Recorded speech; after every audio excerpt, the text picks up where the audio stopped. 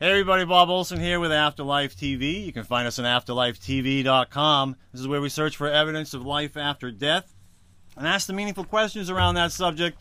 Today, we got a special guest who we have had two other times. There's a reason for it. Her name is Natalie Sudman. She had an incredible near-death experience. The first time I interviewed her, I thought I was going to get through that whole experience. Halfway through the interview, I was like, no way are we going to get through it all. And I recognized at that point that there was sort of three phases to her experience. We covered phase one in the first interview, phase two in the second, and this is phase three that we're going to cover in this third interview. And for those of you who are familiar with Natalie, you can welcome her with me. Welcome back, Natalie. Thanks so much. Thank you. Thank you for having me back again. Well, this is exciting for me. I know it is exciting for my audience who have watched those two other videos. We're going to create this so that people can watch this singly. If they've never seen you before, they can watch it and follow along and understand it. Because what's interesting about near-death experiences, right, is that everything's happening at the same time. So you put it in chronological order for our human brains, but the reality is they were like three separate experiences, right? Yeah, or all one experience. Yeah, thanks. Thanks for that. Mess us up even more. That's right. Yeah, with no time and space, it's almost like they were all happening at once in one sense. That's great. Get into the deep stuff right away. Don't hesitate. Okay, let's mess with people. All right, well let's catch people up to speed who are not familiar with your story. I'm just going to say that you were in Iraq. Where this story all took place. What were you doing in Iraq? I had been working for the U.S. Army Corps of Engineers, and I was doing basically different kind of project management. And so on this day, I, along with some colleagues, had gone outside the wire to visit some of our construction sites. And on our way back to base, after being outside the wire, I don't know, 4 or 5, 6 hours. We were on our way back to base, and the vehicle that I and a colleague were traveling in was hit with a roadside bomb. Okay, and so that's what starts this whole thing. Again, I'll just repeat a few times. We talk about all the stuff we're just going over here in depth in two other interviews, so you'll get all that information. If you're like, wait, no, don't skip through, I want that now. You can certainly get that information. So the bomb goes off. This leads to what? Well, I immediately was somewhere else, and I call this place that I'm saying I first went the blink environment. It's like I just blinked there. I was in my body, and then I was not. I was in this other environment. I love that. I do. I blinked, so I'm in this environment. I'll call it the blink environment. I just love the way you think. The blink environment, just tell us briefly what happened in the blink environment. Well, I was surrounded by a whole, like a whole stadium full of other beings or people or personalities, and I was downloading information to them, and they were absorbing that information, sending me gratitude, and then I said that I wasn't going to go back into my body, or I communicated that to them, and they communicated to me that they would really like me to return to my body to do X, Y, Z. And I said, oh, that sounds like fun. Sure, I'll do it. Once again, Natalie. Easy to change my mind. She'll agree to anything. Just, hey, you want to do an adventure? Sure. Sure. You say yes, and then you think about it later. Well, this is cool. And so, again, first video is what that's all about. You get through this blink environment experience, and that brings you to something that you call the rest environment. What's the rest environment? It was almost like folding completely into myself. And by going totally in, I was in an infinite space. And this infinite space was just really, really comfortable. It was, it's where I was resting, I was recuperating, I was kind of poking through things that had happened in my life and saying, oh yeah, that worked out great, cool, I want to do that again, or whatever. And then, there was another being there that was sort of doing mechanical tinkering, but nothing, not interacting with me really, just sort of like taking a car to the mechanic. Just a lot of very deep, deep rest. It's really beautiful, beautiful environment. All right. And then the next environment after this rest environment was the subject of today. What do you call this environment? The healing environment. Yes. Why is that? I worked on healing my physical body from this environment. The physical body. So, all Yeah. right. So, all right. So this is very cool. So you're in the healing environment, and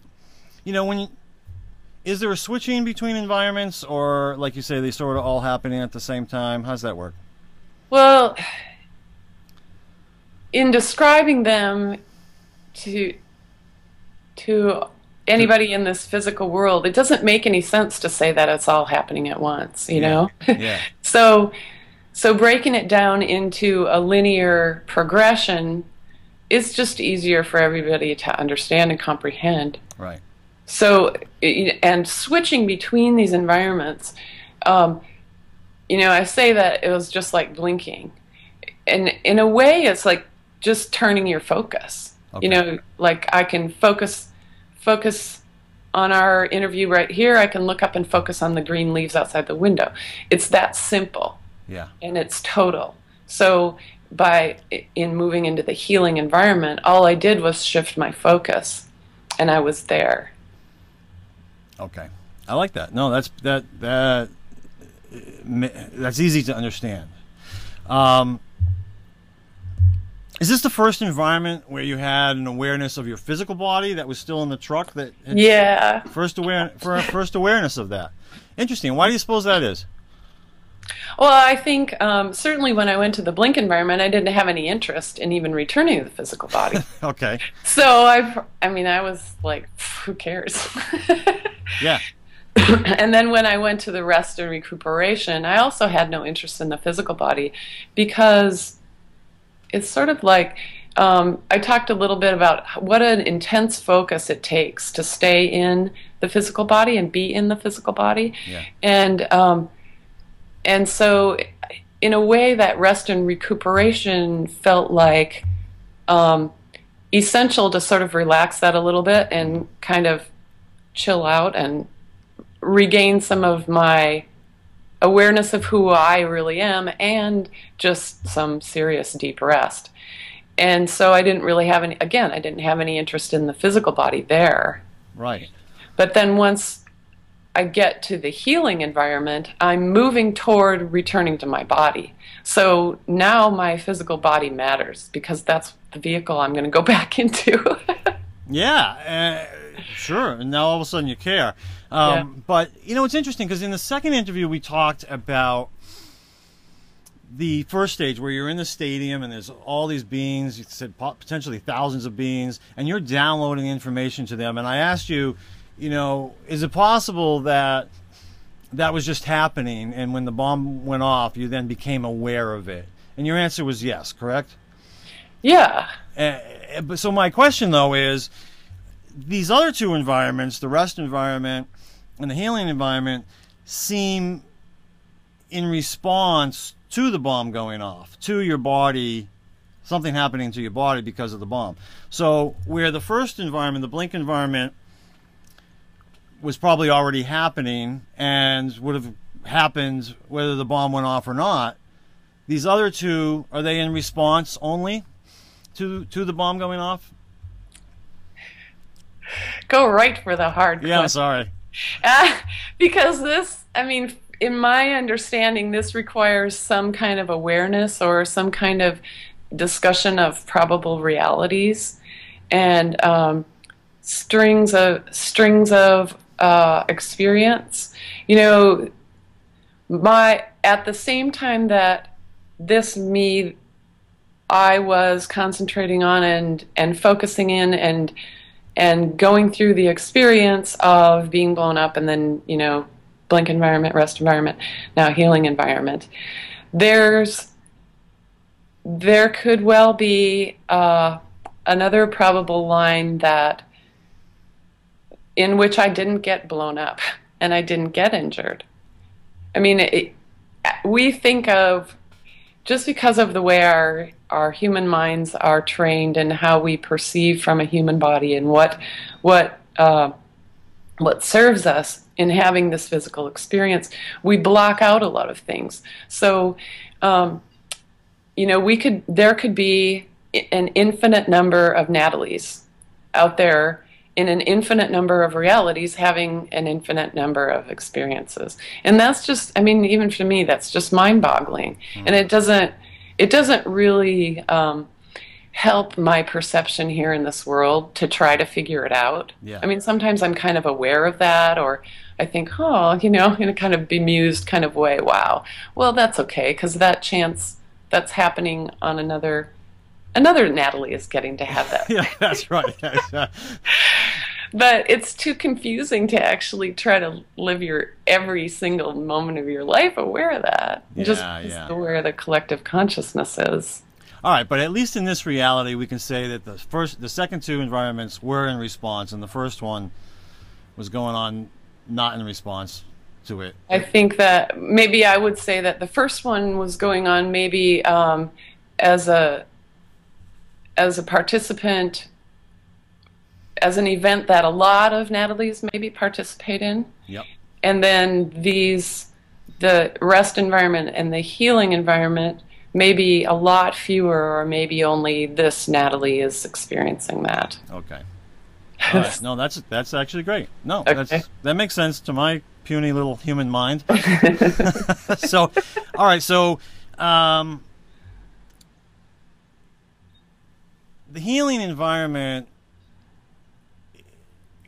Tell me if I sum this up right. The healing environment is about you healing your physical body that's still in the Land Rover on the physical realm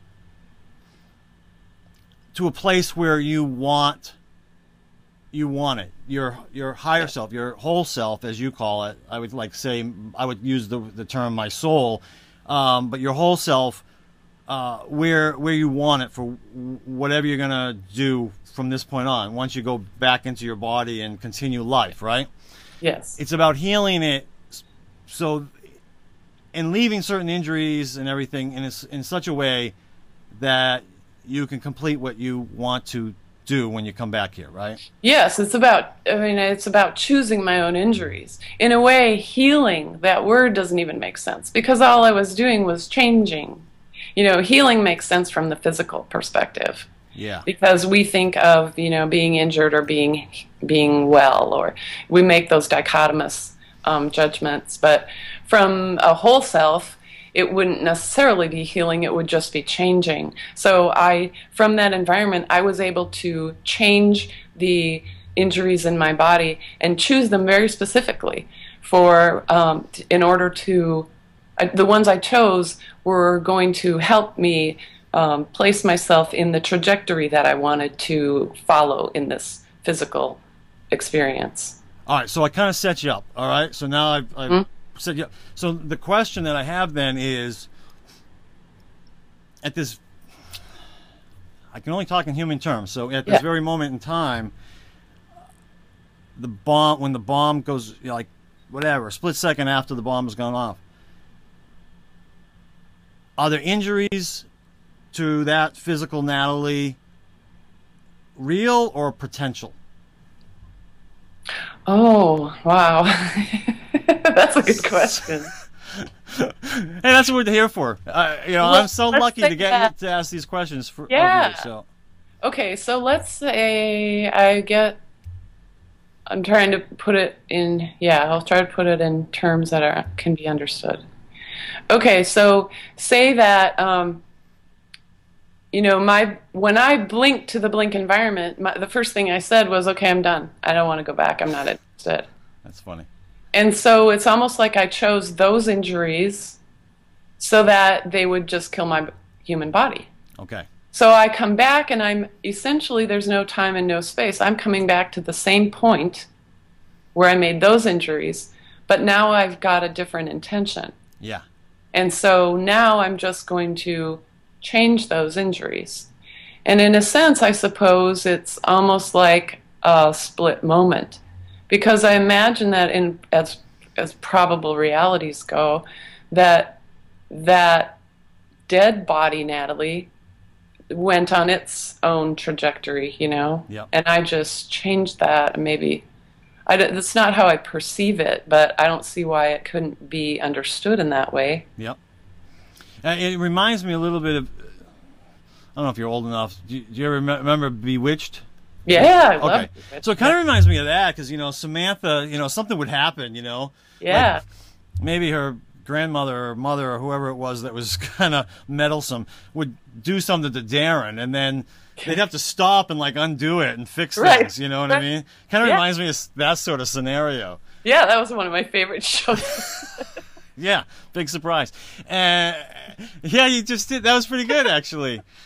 Little wiggle of the nose. And so from that place as a human, I can understand how that would take place. Something happened, but now with time stopped, at least physical time stopped, things are happening in the background to make them right.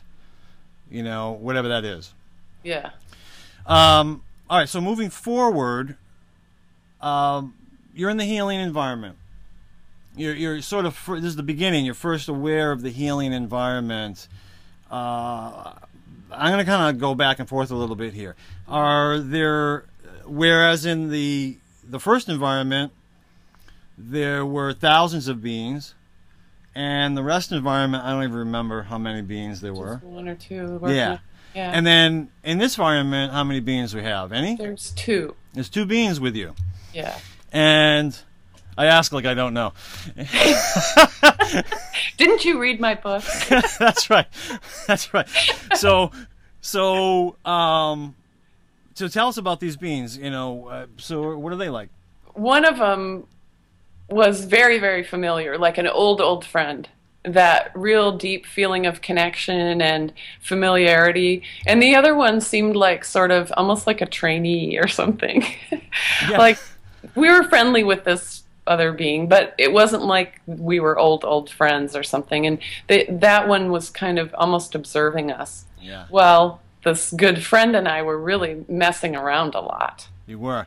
Now, Yeah. when you say good friend, in the last interview, I was asking some questions of you, and we sort of came to this conclusion that it's possible that some of the beings you were with were actually aspects of yourself, other personalities of your whole self.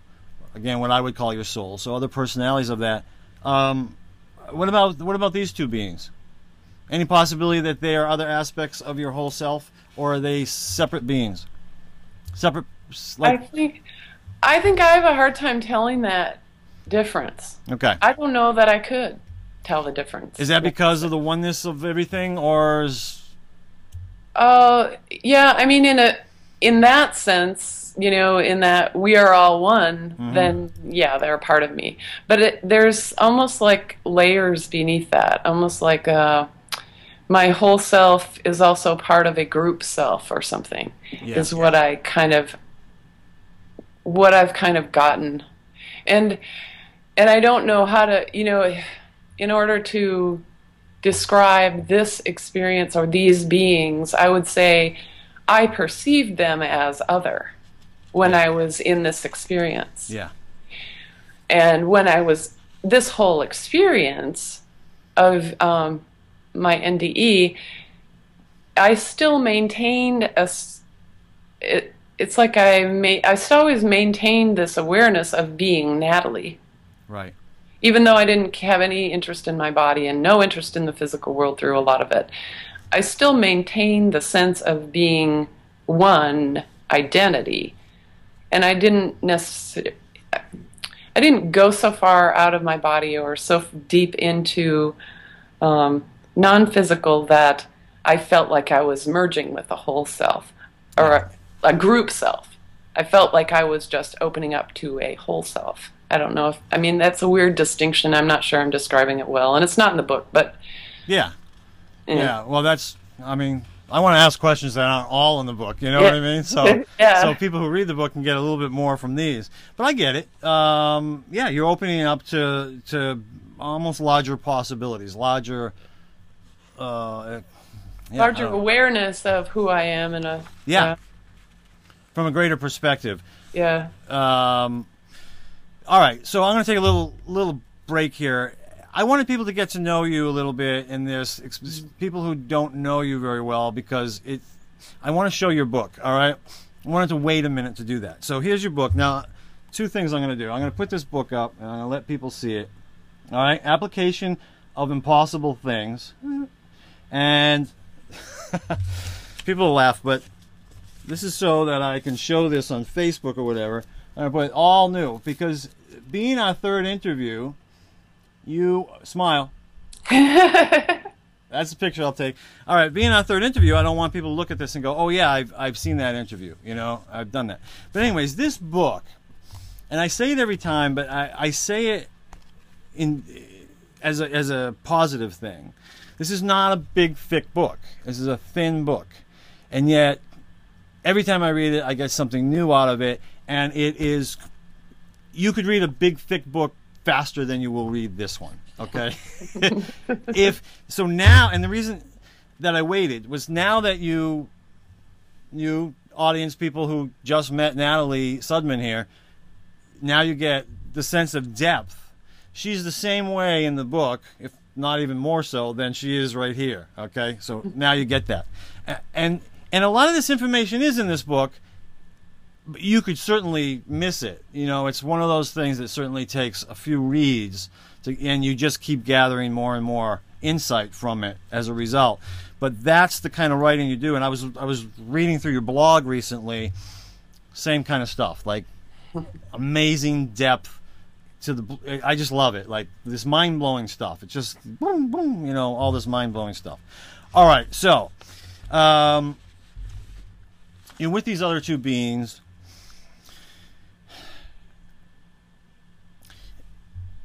You talked a little bit about them. What are you like? You talk in the book, you write in the book about form, your form. I'm not sure you remember, but you were talking about what you personally are like, you know, in this energetic spiritual state versus physical form. How can you describe that to us right now? That's his first question. Then I'm going to ask, how is your form in the healing environment different than your form in the other two environments? Okay. The healing environment felt like it was a lot closer to the vibration of the physical world. So it was like a lower vibration, and I felt like I had form. And my form, you know, when I look back, it's like, okay, I was pretty much this form. This Natalie, but more, you know, I wasn't really physical. I just had that shape while being energy. Yeah. And that's different, because like the rest environment, I didn't have any form. I didn't have any form at all. I was just awareness, or just consciousness. Cool. And it doesn't mean that I was totally dissipated. I was still a something, but I wasn't a form. And the blink environment, it's like you could take on any form you wanted to there. I mean, it was a little farther from physical world, and so you could take on form if you wanted to, but you didn't have to have a form. Okay. And what's interesting to me about that the last one, the blink environment, is that the way you saw other beings, you kind of saw them more as humans with these white robes on and stuff. Yeah. Why would you have seen them that way, since that was it because maybe you had just blinked over from physical and...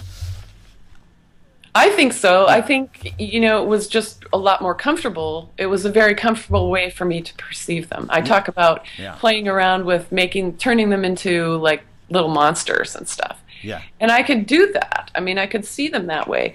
And I think that seeing them just as human in white robes was just a very comfortable way that wouldn't sort of distract my human mind from, you know, it's like when I blinked out, it takes so much focus to stay in this physical awareness and in this physical body that it's like standing in a doorway and pushing your arms out really hard for a minute, and then you step out and your arms just go straight up. Yeah. Because your muscles, have been holding that so tightly. Oh. And so that's how I think of the jump from the physical. You got that tension of holding yourself in this focus, and then you go into somewhere like the blink environment, and it takes a while to sort of undo that tension. Yeah. And so seeing and perceiving from that awareness that's kind of in between, it could be really distracting to be looking at bugs or something instead of looking at people in white robes. Yeah, yeah. All right, so so we got blink, we got rest, back in the healing environment. You also talk about your form as being like age 30, 35. Now, here's what's interesting about it. Sylvia Browne, years and years ago, wrote a book, and she said, everybody in spirit's 30 years old. Oh, really? Everybody. And I was like, oh, come on, she wrote some great books, but but she sort of had this tendency to sort of make these sort of absolute statements. You know what I mean? And yeah. In my investigation, I actually understand what she means now. But it's not quite so absolute. It's not like so cut and dry. But it was so funny that in your book you sort of talk about the same thing. Explain what she probably meant. We're not speaking for her, but explain what you meant when you said that you kind of recognized your form as being around the age of 30. Well, it's like there's sort of an ideal form, or a form that's the easiest to hold, of this Natalie in an energetic state, and that form will be the one that's most balanced, most harmonious. So in other words, it's not growing. It's not 15 years old and growing. It's not decaying, so it's not 95 years old and decaying. It's sort of in a very stable, balanced place, and so if I liken that to the physical body in the physical world, it kind of sits right there in 30 to 35 for me.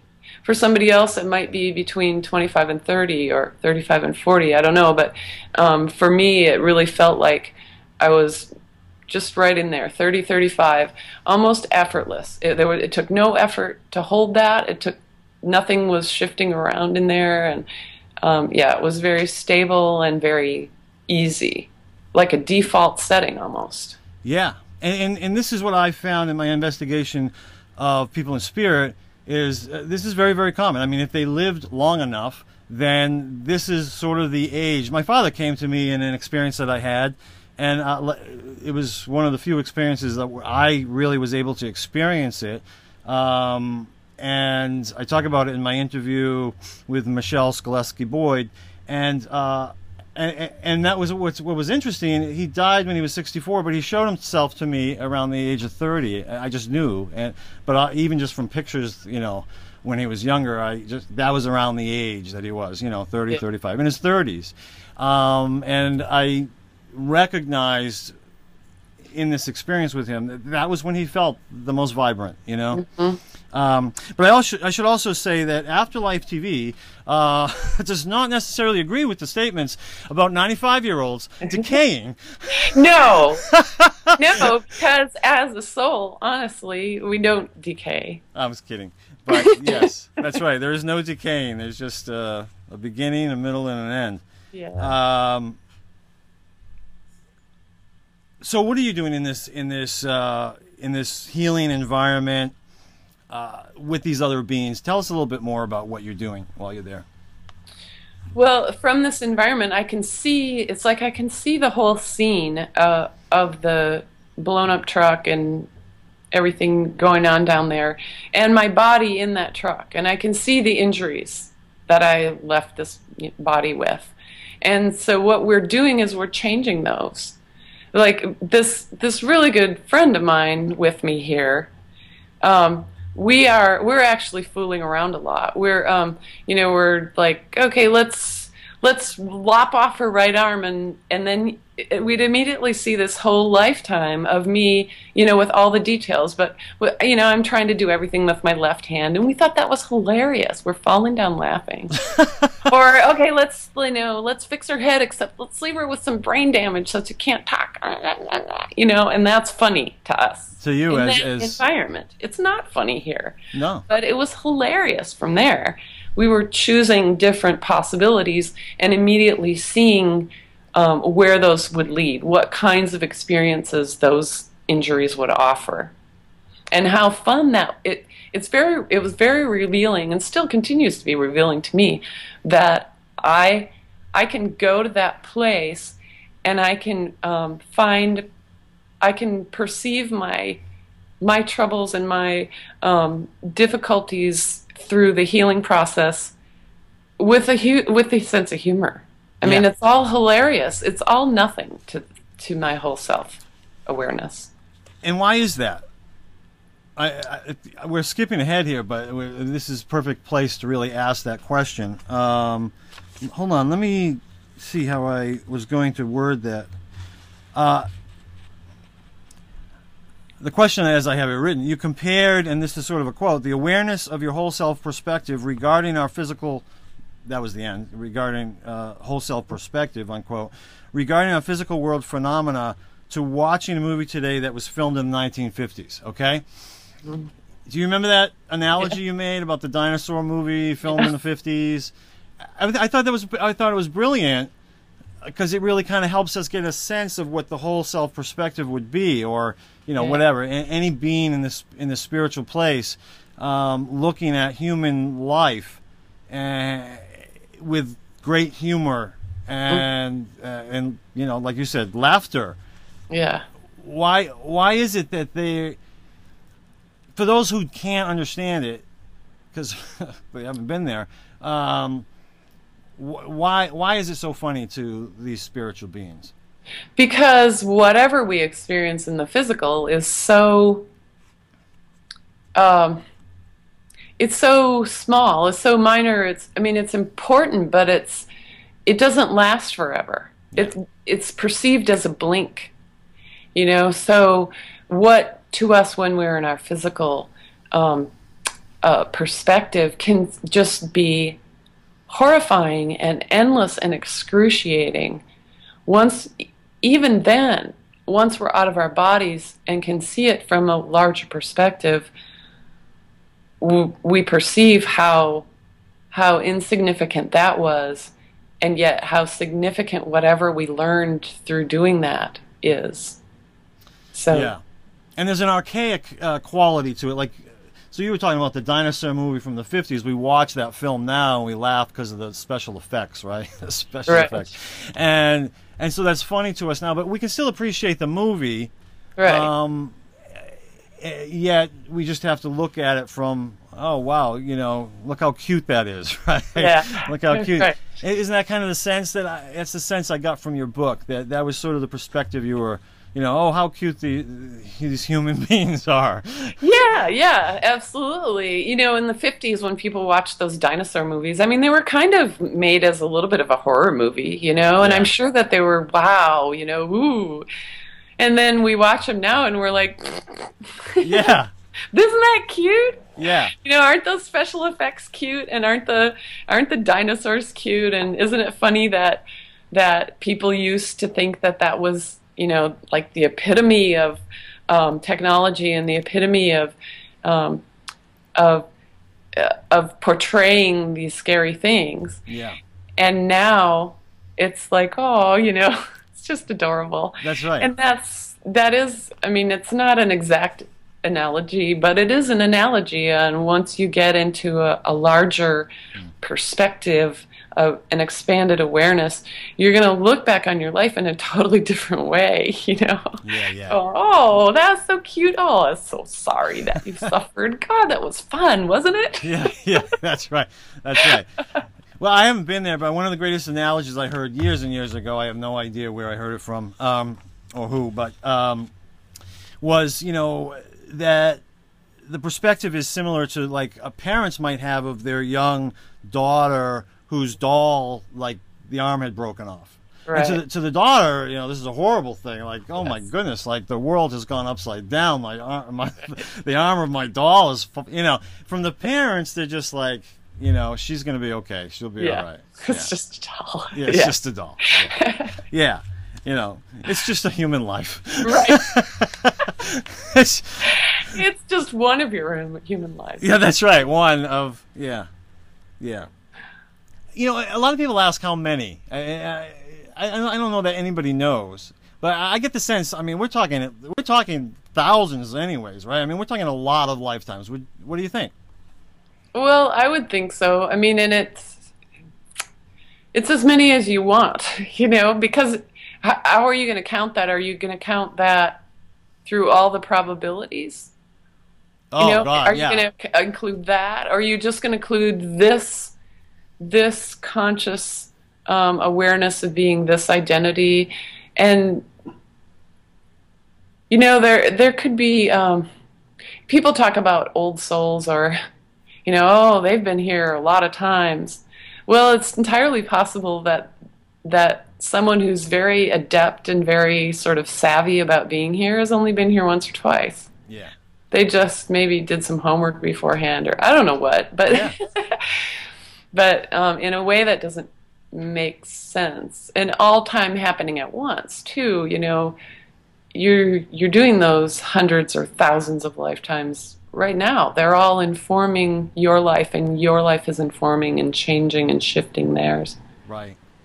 It's interesting when you talk about the probabilities, which you brought up earlier in the interview. Well, now we just talk. Now there's really no number. I mean, when you talk about all the possible probabilities, it's just now we're talking a big number. But the other thing you mentioned was that you and this friend, did she have what I assume it was this friend, did it have a name? I don't even know how. No, I never paid any attention to any names. Yeah, okay. We didn't get into the details. Well, anyways, you were talking about trying different things on, and seeing the possibilities. Interesting. My wife Melissa, just had a life between lives regression. And she, in the spirit world portion of this, she was there with another being, testing in a very similar way, testing different possibilities. Right. What if we did this lifetime together? Let's see what that is like. And then they could sort of see how that would all play out. Again, maybe the many possibilities, or maybe just one possibility. And they were playing around like that. Like that was fun to two spirits. Let's try this on. Yeah. You be the friend and I'll be the enemy. Let's try that on. Yeah. Well, anyways, the next thing I wanted to ask you, we get into a little surface stuff, and we'll jump back into some stuff with depth. You write about, and this is a quote, the primary awareness of the inherent relatedness of all consciousness. Again, this is why it takes so darn long to read this book. The primary awareness of the inherent relatedness of all consciousness. Can you dumb that down for me a little bit? What that means? And if you don't recall, the next question is the next question is going to be, what is the oversight that humans typically make that sets up separation and competition versus a likeness and cooperation? So that sentence leads into that subject. Do you remember that sentence? I do remember that. Okay, good. Yeah, and it makes perfect sense. I'll bet it does. Okay, the primary awareness would be like if you strip away all your judgments and all the ways that all the sort of human mind ways that we judge ourselves, that we judge others, that we separate ourselves from others.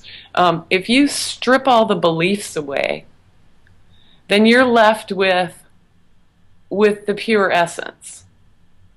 And when you are in that pure essence, you can't help but understand that everything is conscious and you are connected. You're all interconnected with everything that exists. Okay. All right. So I'll repeat it for the audience. The primary awareness of the inherent relatedness of all consciousness. Now it actually sounds like a sentence to me. Okay, good. Now that you've described that. I knew there was something good in there. All right, so that brings us to the next thing then. What is the oversight humans typically make that sets up separation and competition versus a likeness and cooperation? What's the oversight humans typically make? I think the oversight is that, I mean, well, we miss that primary. You know, we take that primary interrelatedness, and we're stacking all these beliefs on it. Yeah. And it's not that that's wrong either. I mean, that's part of the fun of coming to Earth, is participating in the belief systems and the sort of you know, when you write a movie, you have an idea that this movie is kind of centered around, or, you know, what it's going to illustrate or explore. Yeah. And in the same way, this world, you know, it's not just individual consciousness beings like us coming into this world and having our experience. We do have that. But the collective consciousness of everyone who is conscious and living right now, that is also a form of consciousness. And that also has a direction and an intention. Yeah. And so it's not, you know, it's not wrong to have all these beliefs sort of layered on top of the primary knowing that we're all interconnected. Yeah. It's another exploration. Yeah. But it also, you know, that believing that we're separate is an exploration. And maybe we're coming to the end of that exploration. And now what happens as a collective consciousness if we say, well, you know, maybe we've taken that as far as it can go. What happens if we infuse again that primary consciousness that everything is interconnected? Or maybe it may be that kind of a flow will always happen, because whatever our source, the great mysterious all of everything, maybe that oneness is always going to bring our exploration lines back into itself at some point. All right, start again. It's going to bring our exploration where? Because the video froze for a second. Okay. It may be that no matter what we explore, no matter what lines we take out and explore, all of those may always end up back at leading us back to that primary oneness, because that is the prime. You know, that's our source. Okay. All right, so we dealt with this before, but before we started recording the interview, the video's off a little bit with the... Are you back now? You might be back now. So I know that it's going to go away. Anyways, so the question that comes to my mind is that does this belief that you're talking about... does the belief in separation create fear, or is it fear that creates the belief in separation? Oh, I think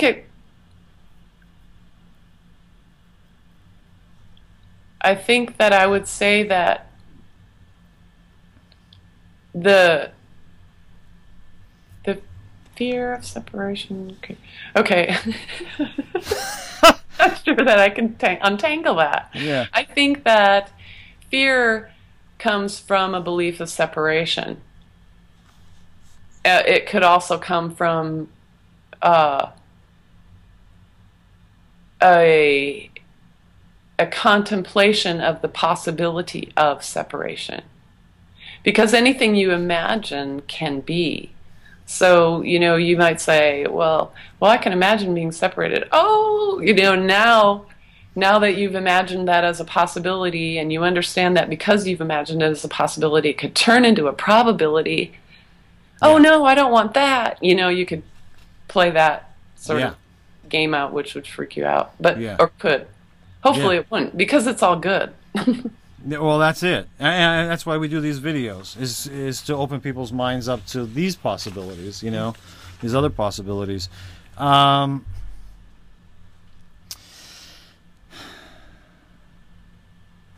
So you're with these two beings. How do you decide what to heal and what to leave injured? You're laughing, you're having a good time, making these decisions. Yeah.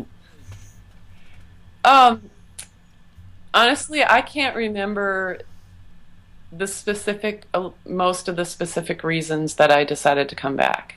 Yeah. I can't remember what those were.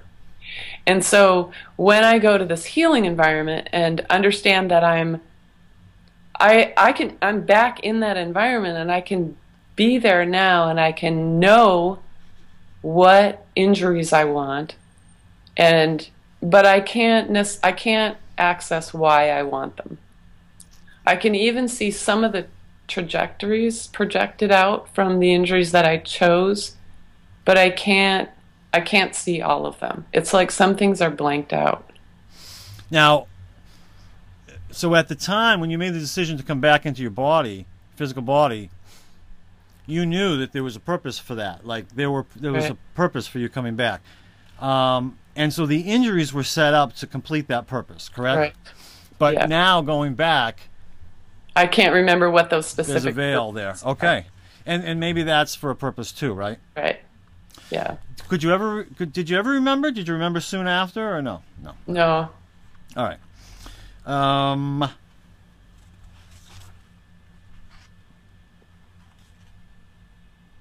Okay, let's talk. Perfect. Let's talk now about your injuries. The injuries that you ended up once you were back in your body. Let's talk about those as chosen experiences versus karma. I'm a lot Sounds like calmer than I used to be. It's kind of between karma and calmer. There's a big difference. Karma, bad luck, or punishment. So let's talk about that. So, you know, because a lot of people have real issues going. There's no way I chose this lifetime or these things that happened to me in this lifetime. And if I did, I'm really upset with my soul, my whole self. But from your perspective in this experience, everything was a chosen experience, right? Everything was a chosen experience. All my injuries were chosen. And they were chosen for good reasons. And they were chosen with joy. They weren't chosen as any kind of punishment. They were chosen in order that they would lead me to or support me in creating experiences that I wanted to experience as a whole self that were very, very valuable to me. I think I brought this up in every video, and I'm going to bring it up again because it's just what you said. I think I still think it's so brilliant. You talk about in the book this moment where you're sort of waking up. You're half in your body, you're half not, and you recognize that you might be blind in one eye. And when you do, because you got one foot in one place, one foot in another dimension, you recognize the enthusiasm that your whole self has for this possibility of being blind in one eye because it never had that experience before. And that's what you're talking about, right? Yeah, I was totally, when I was sitting in the truck when that happened, and I thought, oh, what if I'm blind in one eye? And I got so excited. I thought, I've never been blind in one eye before. This could be really fun. And which just goes to what you just said. I mean, really, people keep talking about the purpose of life, the meaning of life. It's just about experience. As far as the soul is concerned, it's just about having experiences, right? Yes, it doesn't matter if we, as little puny personalities, seeing this much of what's really going on, it doesn't matter if we think it's bad or not. Yeah, yeah. Our whole self knows it's good and knows what the value is and is thrilled with the experience. And I think your story here is a perfect example of that. But now, Natalie Sudman, the physical being, ended up with some injuries I'm sure you're not pleased with. I am not always entirely happy with the choices that I made. Yes, exactly. So, I mean, so again, even though you've had this experience, you have great compassion, not only for yourself as a human being, but other human beings for what they and we're all going through. Oh yeah, it's when we're in this focus, things can be just excruciating. They can awful, and seem like they will never end. So it's the only way to understand that kind of sense of humor and that joy is to be able to access that expanded consciousness, or to even be willing to entertain the notion that it could be real. I mean, that alone, just being willing to open your mind, that could be the little gateway that allows you to suddenly have this knowing or understanding. Yeah. So I've heard a lot from our audience, and not everybody, obviously, because we're all at different stages, and none of them are good or bad or indifferent. But there's a lot of people who have heard this idea of there I go again, idea. One of my audience members mentioned that I say idea, just like the other word that I said, calmer. This idea that that everything's an experience, and that our whole self, our soul, is just excited about all these experiences, and they get that, and they said that they found some peace and comfort in that they did it helped them in one way, and so not everybody's there yet, but I think that's what this is all about, as far as telling people about these experiences. Why do you suppose it makes us feel that sense of inner peace to know the bigger perspective? I think certainly from a human mind point of view, it would be sort of depressing and really dispiriting to think that I was suffering for nothing. Yeah, without purpose. Definitely. Yeah, without any kind of purpose. It's just random, you just got blown up and now you're going to suffer, and there isn't any meaning, there's no point to it. It was just random. It would be very, very dispiriting, very disheartening, and very hard to handle. But I got to say that from my experience, nobody experiences that kind of suffering. Nobody. There's always a reason, and it's always a beautiful reason, from from my experience. Yeah, the again, these are human terms, but the knowledge, the experiential gain that we get as whole selves. First of all, it lasts for an eternity, right? Yeah. Just lasts for an eternity, and I think leads us, if we have future lives or other lives, to have more compassion for other people. Yeah. We'll say, who have had those experiences. Yes. I'm sure that you've helped a lot of people, a lot of soldiers, for instance, who have had similar experiences to yours, because they can relate. Yeah, you hope. I know. I'm sure of it, but because they can relate to your experience, and so the same thing. Now your soul knows that experience, and so to have other lifetimes, that doesn't get taken away. It's no, you bring that experience into anything that you do. Yeah, I love that. All right, so at this point, and there's some stuff here, and I'm gonna get through it. We only have a few minutes more, but I'm gonna get through it without rushing through it. But you're gonna in the book you write, you're gonna pop back into my body, right? You're gonna pop back in. You've healed it, and at least to the degree that you've decided these are the injuries that I'm going to have.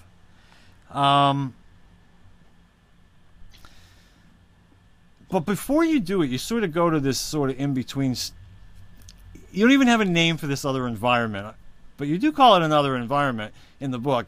You sort of this in between, almost like railway station, kind of a place. And when you're there, this is just before you pop into your body, you actually meet some other beings. Do you recall that? I do remember that. Yeah. All right, good. How many beings were there? 9. Hey, all right. You know your own story. And these beings, I was fascinated by these beings because you describe these beings, even like you talked about the healing environment. Mm-hmm. It's almost like each environment was a little closer to the physical. Mm-hmm. This environment, real close to the physical. And these beings you describe as sort of spirit guides. You even call them like general contractors. Explain that. Personal security guard. Personal security guards. Explain. So yeah, explain. I think that it's almost like I felt like I was in between moments, or in between moments, in between time and space. Okay. Or within that scene of the blown up truck and us there and everything, and in this space, I was with these 9 beings, and the way I perceive them matches what other people seem to call guardian angels, or guardian spirits, or whatever you want to call them. To me, I perceived them as like friends. They were my buddies who were staying on that side, so they could have a really big view of things. They could maintain that wider awareness, and they're there to help me, to keep me safe, to help guide me into experiences that as a whole self I wanted. It's almost like my behind the scenes prop people, Yeah. It's my team. I talked about how my PSD team in Iraq, I was going outside the wire, they would gather intel, they would plan the route, they would drive, they would keep me safe on the drive, all that kind of stuff.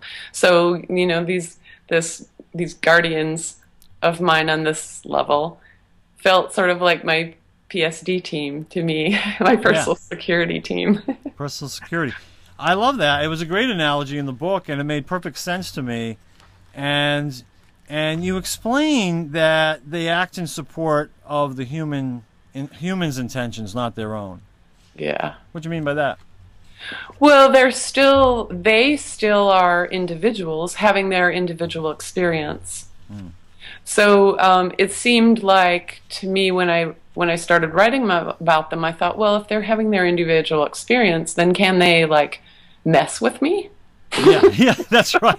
For their own amusement? Well, yes. But then I really got the sense that they wouldn't do that, that it's almost like a mission, and their mission is entirely and fully to support me in whatever I'm doing, as a whole self focused into this personality. I get the sense that it was even a step further, if you can call it that, but not just your whole self's intentions, but because we have free will, if your human intentions aren't necessarily aligned with why the whole self came into this lifetime, that they would also help you with that. Is that true? That's my sense of it, yes. How would they know? Just because they can read your thoughts, that sort of thing? Yeah, it's almost not even people talk about telepathy, or, I was downloading in the Blink environment, it was all through thought, but it's not even really thought because it's instantaneous. Yeah. I don't know, we don't really have a word for it. But so in the same way that the way you feel about something, right?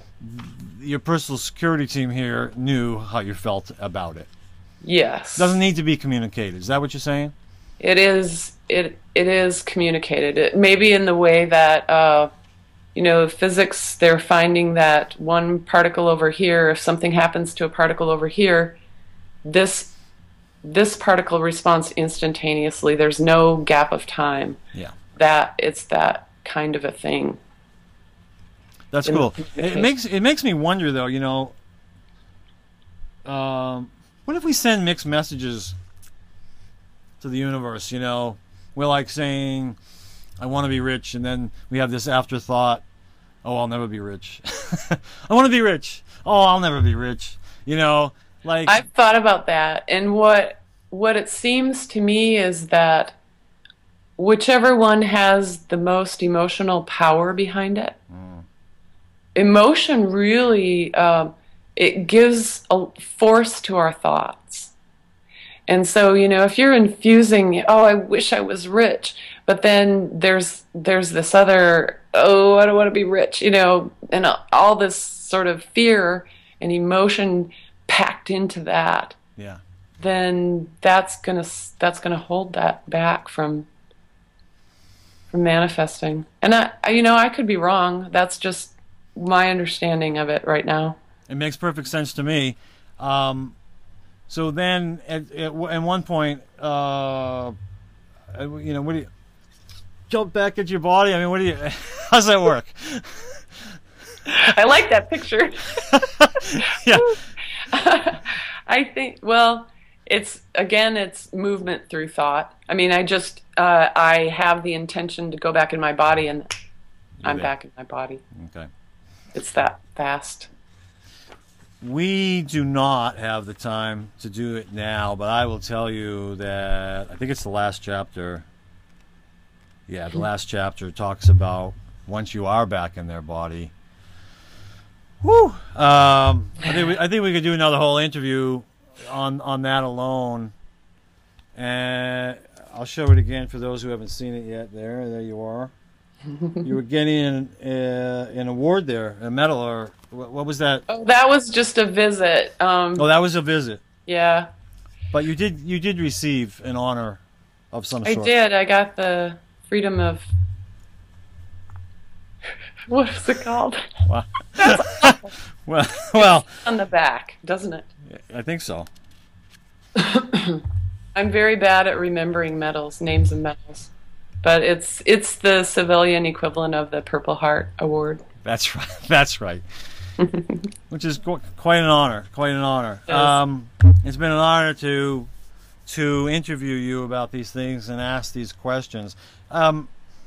In all these experiences, why don't we just leave people? You know, how has this experience changed you as a human being? Now that you've had this much time, this happened what year?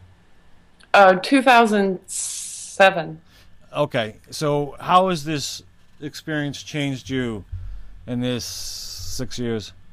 Well, it certainly made my rehab a lot easier. Yeah. Knowing that I had chosen these injuries and knowing that they had meaning, made that whole thing a lot easier. Yeah. Yeah. And even now, I mean, you know, my life isn't perfect just because I had these amazing experiences. Right. My life is probably just as screwy as anybody else's is, you know? Yeah. I can't just say, well, I want to be rich and I want perfect things to happen and this is going to happen, that's going to happen. And they do. It still doesn't happen. No, right. Yeah, that's right. But now I think I can apply a sense of humor to that, and I understand that even if that doesn't happen, whatever is happening has its own value and can be fun if I let it be fun. You have you've always had an intuitive / psychic ability, correct? Yeah. Did it strengthen after this experience, or was it the same? I don't really know. I would say that it certainly gave me more confidence in it. Yeah. And in gaining more confidence, then I started practicing using it more in very specific ways, like giving readings and things like that. And so, you know, the more I use it, the more, even more confident or comfortable I get with it, and I think the better I get with it. But I couldn't really say whether this experience did that for me or I don't know. Yeah. It gave you more insight, certainly, then did you ever give readings before this experience? I did, but yeah, I think it certainly gave me a deeper pool to draw from. Yeah. Well, I will tell you, just, I'm going to tell the audience, I had an experience with Natalie, like a week ago. Yeah. Look, I'm not sure this experience is for everybody, because if you're looking for evidence, if you're a skeptic and you're looking for evidence, this is not the kind of reading that I had, at least. Mm-hmm. It's not an evidence-based reading. If you are looking to find out what your soul is all about, if you want to recognize why you came here as a whole self, and to recognize that sort of signature personality of yourself that carries over from lifetime to lifetime, and what you're doing here, and how it's affecting you, and some like mind-blowing stuff that you sort of knew subconsciously about yourself, but until Natalie tells you, it wasn't a conscious thing. And then all of a sudden she brings this thing up, and you go, oh, that makes sense. Oh, now I get it. In that way it was evidential. I got to tell you, one of the best readings of my lifetime. I loved this experience because, number one, it was so different. And I love how you started off. Well, I'm just going to tell the audience this because I won't go on and on and on about it. I had my reading, and then I think it was that same night I was emailing you going, Melissa has got to get a reading now. My wife. So it was that good. Her reading, equally, same thing. One of the things, do you always start off talking about their name and what their name means from an energetic sort of soul place? No, not always. No, okay. Well, you did it for me, and Melissa. So cool. I don't know. Unless I write an article about it, I can't explain it to the audience. But look, if you love these interviews with her, I think you'll love getting a reading with her. And if you don't, then don't get a reading. Then don't get a reading with her. It's that it has that depth. But it's so exciting, and it made me feel good about who I am, made Melissa feel good about who she is. What better compliment can you ask to have an experience like that? But it wasn't like you telling me stuff about my life that I already knew, and just going, oh, that's really cool. She doesn't really know me, but she knew these things. It's not that. It's telling me things that I really didn't know about my life, or I only knew on a subconscious level, bringing it to my consciousness, it resonating with me completely, and who knows where it'll go from there. But anyway, enough about that. Natalie Sudman, thank you so much. Thank you, Bob. It's always a pleasure to come and talk with you. And maybe in the future we could just do another interview, and we'll just talk about, fate versus free will, or how I wanted to talk about how different people experience the same thing, but it's different for each one of them. Yeah. That would be a good interview just right there, right? Yeah. That would start things off. So, anyways, I really appreciate everything. I'm grateful to you in so many ways, and I know that our audience is going to love this. So, thanks again. Thank you. Bye now. Bye-bye.